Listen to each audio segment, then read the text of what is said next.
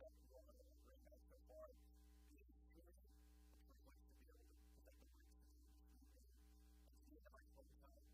One reason is that it's great to be back, to be in my society ready, to be able to minister to your lives. It's truly a privilege to be able to be with you all, to be able to experience and to be with the best family of our time. Testify to that. But we are now really glad to be here with you. Your Bible is doing something to Mark chapter 8. Mark chapter 8. Tonight I'd like to speak with you about something that the Lord has been laying on my heart. It has to do with the nature of discipleship. I think that everyone here is really great words from great leadership of Pastor Will, Pastor James. I think that even the conversations that we've had with them this week, the nature of discipleship, what it looks like, what it looks like fleshed out in a couple of minutes of truth, that's encouraging to see and making me see. And so tonight I kind of want to play off of that and to speak about something within this realm of discipleship, what it looks like to follow Christ. And so tonight, I hope that we're able to answer two important questions. The questions are, what does it mean to follow Christ? And then, why do we follow Christ? So hopefully we'll be able to answer those two questions this evening. So we're going to be Mark chapter 8, verse 34. Before we do that, let's begin reading. Father, we come before you tonight. We praise you so much. For all you have done for the grace that you have shown us in Jesus. For you have shown the light that we get to work for us every day. We bless you for this time together and for the life of the believers. We ask that your word would go forth. We recognize that we're not everything for us, but I pray that tonight that your word would go forth and that your spirit would touch us. We give you all the honor and the glory. We love you, Father, because it's in Christ's name. Amen. All right, so how many of you are sitting up in Mark chapter 8? Anyone who's doing the moment? And how many of you have lots of practice? Okay, perfect. Yeah, so I think all of us are there. I mean, there have been some really exciting things that we've seen, some unexpected behaviors. I mean, for example, Herman being in Virginia, we saw SUV being quickly inspired. We saw Christian being in Arizona, and the very exciting way we're going to turn upset. This is this training so far. That's why they call it March Madness, right? So I'm going to ask you, so how many of you, while you were following these things, or you're watching your team, you probably were devastated by the loss? Okay, yeah, okay, so someone, so you probably felt that frustration or that sorrow when your team loses. So similarly, as you are following this team, you're watching them when they lose, you have a lot of sorrow and grief, maybe even heartache when your team wins. In the same way, in Mark chapter 8, one of the primary that Jesus is telling us that we are going to follow him, and we are going to seek after him, and we're going to experience his heart. We're going to experience his love. We're going to experience his heart in our lives. But Mark specifically shows us that our suffering is purposeful. And that it is in our suffering. And that genuine disciples of Jesus, that they would experience suffering. Why? The good news is that we have grace from the Savior who suffered for Jesus. And so that's what we're going to try and see this evening. So if you're Mark chapter 8, we'll begin reading verse 34. When he had called the people unto him, when his disciples also, he said unto them, whosoever will come after me, let him deny himself and take up his cross and follow me. For whosoever will save his life shall lose it. Whosoever shall lose his life for my sake and the gospel's, his sake shall save it. For what shall it profit him if he shall gain the whole world and lose his own soul? Or what shall a man give in exchange for his soul? Whosoever therefore shall be ashamed of me in the fire where he is adulterous and sinful generation, with him also shall the Son of Man be ashamed. of it in the glory of his Father with a holy angels. So what is this verse? What is this text saying? Well, I think that hopefully I can show this from the passage. I think this text is teaching us two things. First of all, it's showing us what the conditions are to follow Christ. What do we find out? Well, reading in verse 24, it says, whosoever will come after me, let him deny himself and take up his cross and follow me. So what is Jesus saying? He's saying, if you're to follow me, there are some conditions that you have to follow. Because if you're going to come after me, instead of number one, you're going to have to deny yourself. What does that look like? The first one is you have to deny yourself, and you have to take up the cross and follow me. So what? I think when you're reading and I'm trying to prepare for this training, and I looked at the commentary and it said that if you think of it as like a sandwich, right? So what is the most important part of the sandwich? It's not the butter. The bread, hopefully. Hopefully, the bread is the most important part. No, it's the meat inside the sandwich. And so, to kind of help us illustrate what am I trying to get at here? What is verse 34? It says, come after me, and then follow me in verse 34. But those who come after you, the same as that word follow. So what Jesus is trying to say is that the most important part of following him is by doing two things. But first of all, denying yourself and taking your conclusion. So let's kind of dive deeper into what this truly means.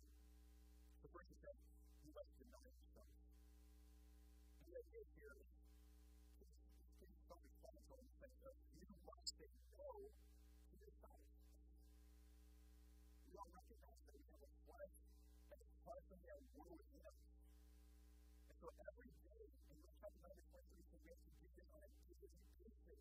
We have to continually say no to our flesh. I think it gets hard to that very well on some level. Actually, my friend in your Bible says Ephesians chapter 4, and we'll just read the text again that we saw on Sunday night. Ephesians chapter 4, verses 22 through 24. Paul says here, says that we put off concerning the former conversation with the old man, which is corrupt according to the deceitful mind. Because it is spirit in your mind, and that you put on the new man, which after God is created in righteousness and true holiness. I think that Paul recognizes that you in fact have a new man, right? We have died to our new man. Our old man is still an order in us. So we must continually be putting off the old man and pursuing righteousness and true holiness. So as true followers of Jesus will deny themselves by putting off the old man and using their minds continually to the word of God to pray that we can use His grace by putting on the new man. The more important thing is not just saying no to your flesh, it's saying no to the peace and the comfort and the acceptance that comes with the new man. So before Christ, we're accepted by Him. Our friends, our relationships, we're at peace with Him.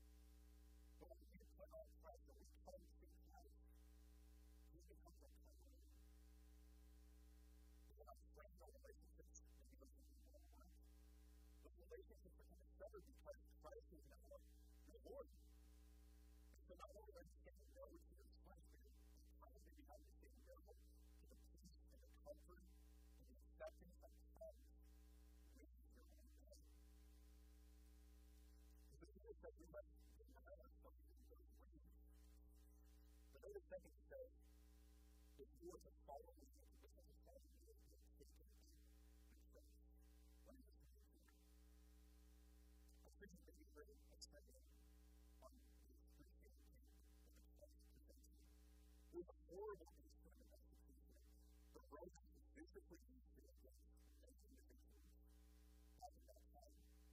But let me just kind of read a little bit about the process of someone dying on the cross.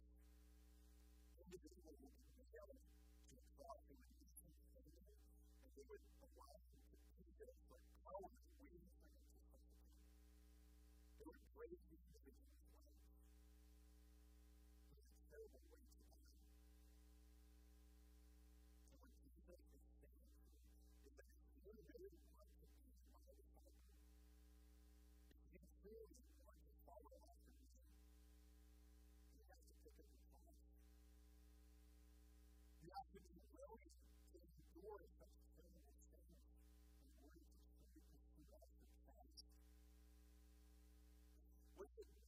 look like to sit with your plans? I mean, there are some implications that we can work out to pick up on trust, but some of the things that the individuals who were particularly in contact with the world with official opposition to the Roman government and created executed as criminals. Official opposition was not only that, they endured shame. They were publicly stripped, naked, beaten, and bruised in front of families. Suffering has endured multiple hours of being activities of being constantly beaten. And then, ultimately, they had to go through death.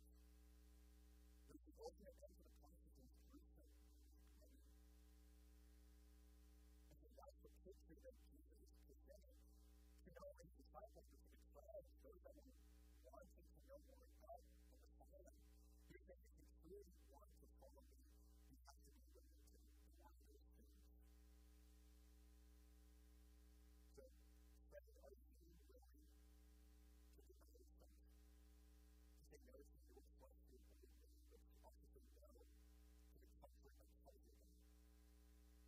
To take the response to be able to accept official opposition, suffering, shame, and even death for Christ. Christ says that if you do this ultimately for his sake and for the gospel, for advancing his good news, and this is what it means to truly follow Christ. And secondly, Jesus is asking for a lot here. I think we can think about this. This is not the easy thing to talk about. He is asking for us to be one. And we are going to endure suffering and versus being truly following him. But why should we be willing to do this? Why should we endure suffering? Why should we endure sin to follow Christ? I think Christ is a great God in giving us the reasons for why to follow him. So he says, here are the conditions for following me. What are the reasons of the causes of the reasons why is to follow me? That's our second point. The rest of the passage, you see the causes for following Christ. There's four of them that we see in 1:35, 36, 37, and 38. The Lord begins in verse 35 says, for whosoever will save his life shall lose it. And whosoever shall lose his life for my sake and the gospel, the same shall save it. So what is the first reason, the first cause for following Christ? Well, there is a major and a positive aspect to this. So I'll start with a positive aspect to our story. Number one, Jesus says that you will ultimately save your life if you follow me. So what does it mean that you will ultimately lose your life if you don't? So what are the reasons to save your life? It means avoiding the sins like pride, repenting, and pride. So if you truly want to save your life right now, and you're not going to deny Christ, you're not going to take it to Christ, you're going to be comfortable with everything that Christ would have. You're not going to be willing to do that. But if you truly lose your life right now, and you're willing to avoid it for Christ's sake, and Christ says ultimately in the end, in this task, you will save your life. Turn with me, if you will, to John chapter 12, in verse 25, and kind of see this in another passage. The same place over there. John chapter 12, verse 25. Again, here it says, he that loveth his life shall lose it, shall lose it. And he that hateth his life in this world shall keep it unto what? Life eternal. And so Jesus clearly says that if you are willing to lose your life, and God is going to save your life, in order to pursue Christ, in order to further the gospel, then again, you can find meaning of the promise of eternal life because you are in Jesus Christ, and He will ultimately save your life. That's reason number one. It says, if you will follow me, believe me because He will ultimately save your life in the end. Reason number two, in verse 6, He says, for what a prophet is. He shall bring you the full robe and use the gospel. So what is number two? He says, number two, that there is great profit in following Christ. That's why it's following Christ, because number two, there is great profit. So notice speaking, there is no profit at all in giving the whole word. Think about it. Here it is, you're trying to, in our framework, you're trying to start a business, you obviously want to make a profit so that you can have a successful business. In the same way, Jesus is saying, if you truly want to be successful, if you truly want to make a profit with your life, then follow me. Follow me. Be willing to endure suffering and sorrow and anguish. Because the result in the end is great profit. Think about it. He said, what happens when you give the whole world but you don't have Christ? You get anything at all. There's other stories that we hear about successful doctors or comedians or businessmen who have taken their life in the end. They realize, hey, I have everything. It's nothing. Christ says to you that if you truly follow after me, you will receive the greatest profit of all. You will receive eternal life with him. So he says there is great profit in following me. That's number two. With number three, verse 37, he says, for what shall a man give in exchange for his soul? This one's what I'm thinking. The third reason. Well, why should we follow Christ? Well, I believe number three teaches us that we should follow Christ because he purchased our soul. Christ endured suffering for you. He bore a cross himself to pay for the punishment of your sins. And if you have come to Christ and have accepted him as faith, then you are his. You are not your own. Your soul belongs to you. So what is it in the negative? What is it in the negative? Is that it's got nothing to be given in exchange for your soul. What do you mean by that? Well, look at the question again. What shall a man give in exchange for his soul? What do you think of that question? Can anything be given in exchange for your soul? No, nothing can. That's the point. So Jesus is saying that no amount of approval or reward in this world will be accepted as a payment to purchase your soul.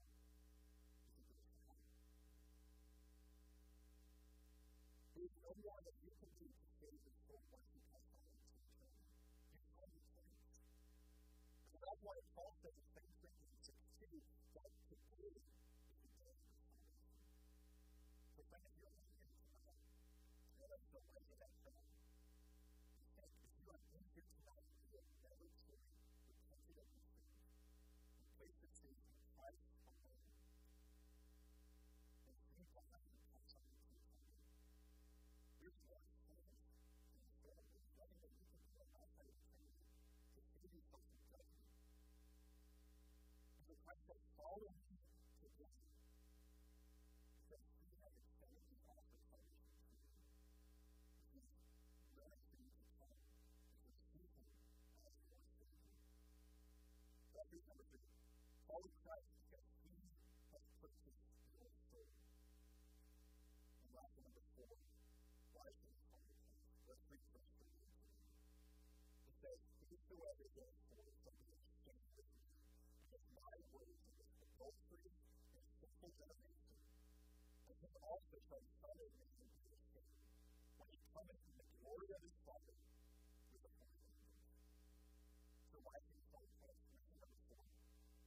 Because ultimately, if you do, Christ will accept you. What is the negative aspect of that? If you don't, Christ will reject you. So what does it mean that he is ashamed? You are ashamed of Christ. And he said you don't want to publicly identify with that person, right? He said you don't want to look silly or foolish or stupid by following this person. You prefer comfort and safety and approval and honor and love rather than to be Christ.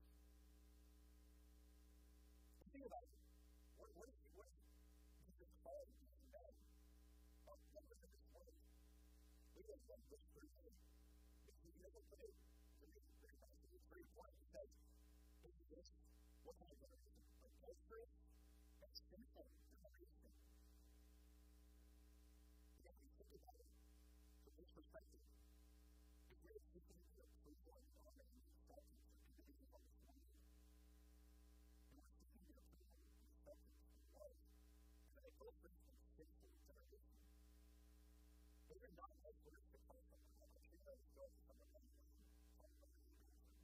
So Jesus is saying that if you are to see that kind of honor, or that kind of respect, those are the things that say that the Son of God will be ashamed of you. You are ashamed of him in this life. Christ will reject you and be ashamed of him in the next. So this is exactly why this is our Jesus. Because if you truly recognize the motivation that we have to follow him, if you look at it from an eternal perspective, because that's the thing that we think about. We get so caught up in the temple. We get so caught up in the fear of the temple. I consider that I am always, and I feel for myself sometimes looking into wanting to teach my friends and wanting to seek their approval, or their acceptance, or maybe even my boss's approval, my boss's acceptance. Whatever the application of it is for me, it's so easy to be willing to do so much that we forget to follow Christ. So Christ says that if we truly desire to follow him, we must be willing to deny ourselves, to take up your cross, to come after him. And again, he gives us great motivation for why we should come after him, why we should follow him. It's not that we don't have anything to look forward to. But again, our suffering is purposeful. There's a purpose for why we are going to seek him. And so we can look forward to the promises that we find in Scripture. To the promise of eternal life. Because that's the greatest reward, that eternal life with God forever. If we are willing to deny ourselves in this life, to take up the cross daily, and to follow him. I think one more aspect of prayer that we need to touch on is, again, the suffering that we face in the life. And if you are going through some trial or some suffering in your life, recognize that Jesus is pain. That Jesus himself endured the cross on our behalf. He is sympathetic to you. He knows what you're going through. And so if you are enduring that kind of suffering or that kind of pain, then tears, your prayers, your toil, whatever the case may be, Jesus tells you that that is a part of being his disciple. And while it's not fun in here, Jesus tells you that it is worth it. It is worth it for his sake, for the gospel's sake, for your sake, because you ultimately will receive that future glory. And so I don't want to deny that. I don't want to deny the current situation that maybe some of you are going through. But Christ himself promises this peace and this presence in your life if you truly follow after him. So we go throughout the rest of this week. Remember that your suffering is purposeful and that your Savior is present. You can truly follow Jesus because he is a faithful friend who is committed to you in the end. So as we close, I'm going to talk about a reasonable thing on purpose to recognize that discipleship sometimes comes with sufferings. It will come with sufferings as well. And that genuine disciples of Jesus Christ, even if they will endure suffering, they have a great motivation to endure suffering. And so I hope tonight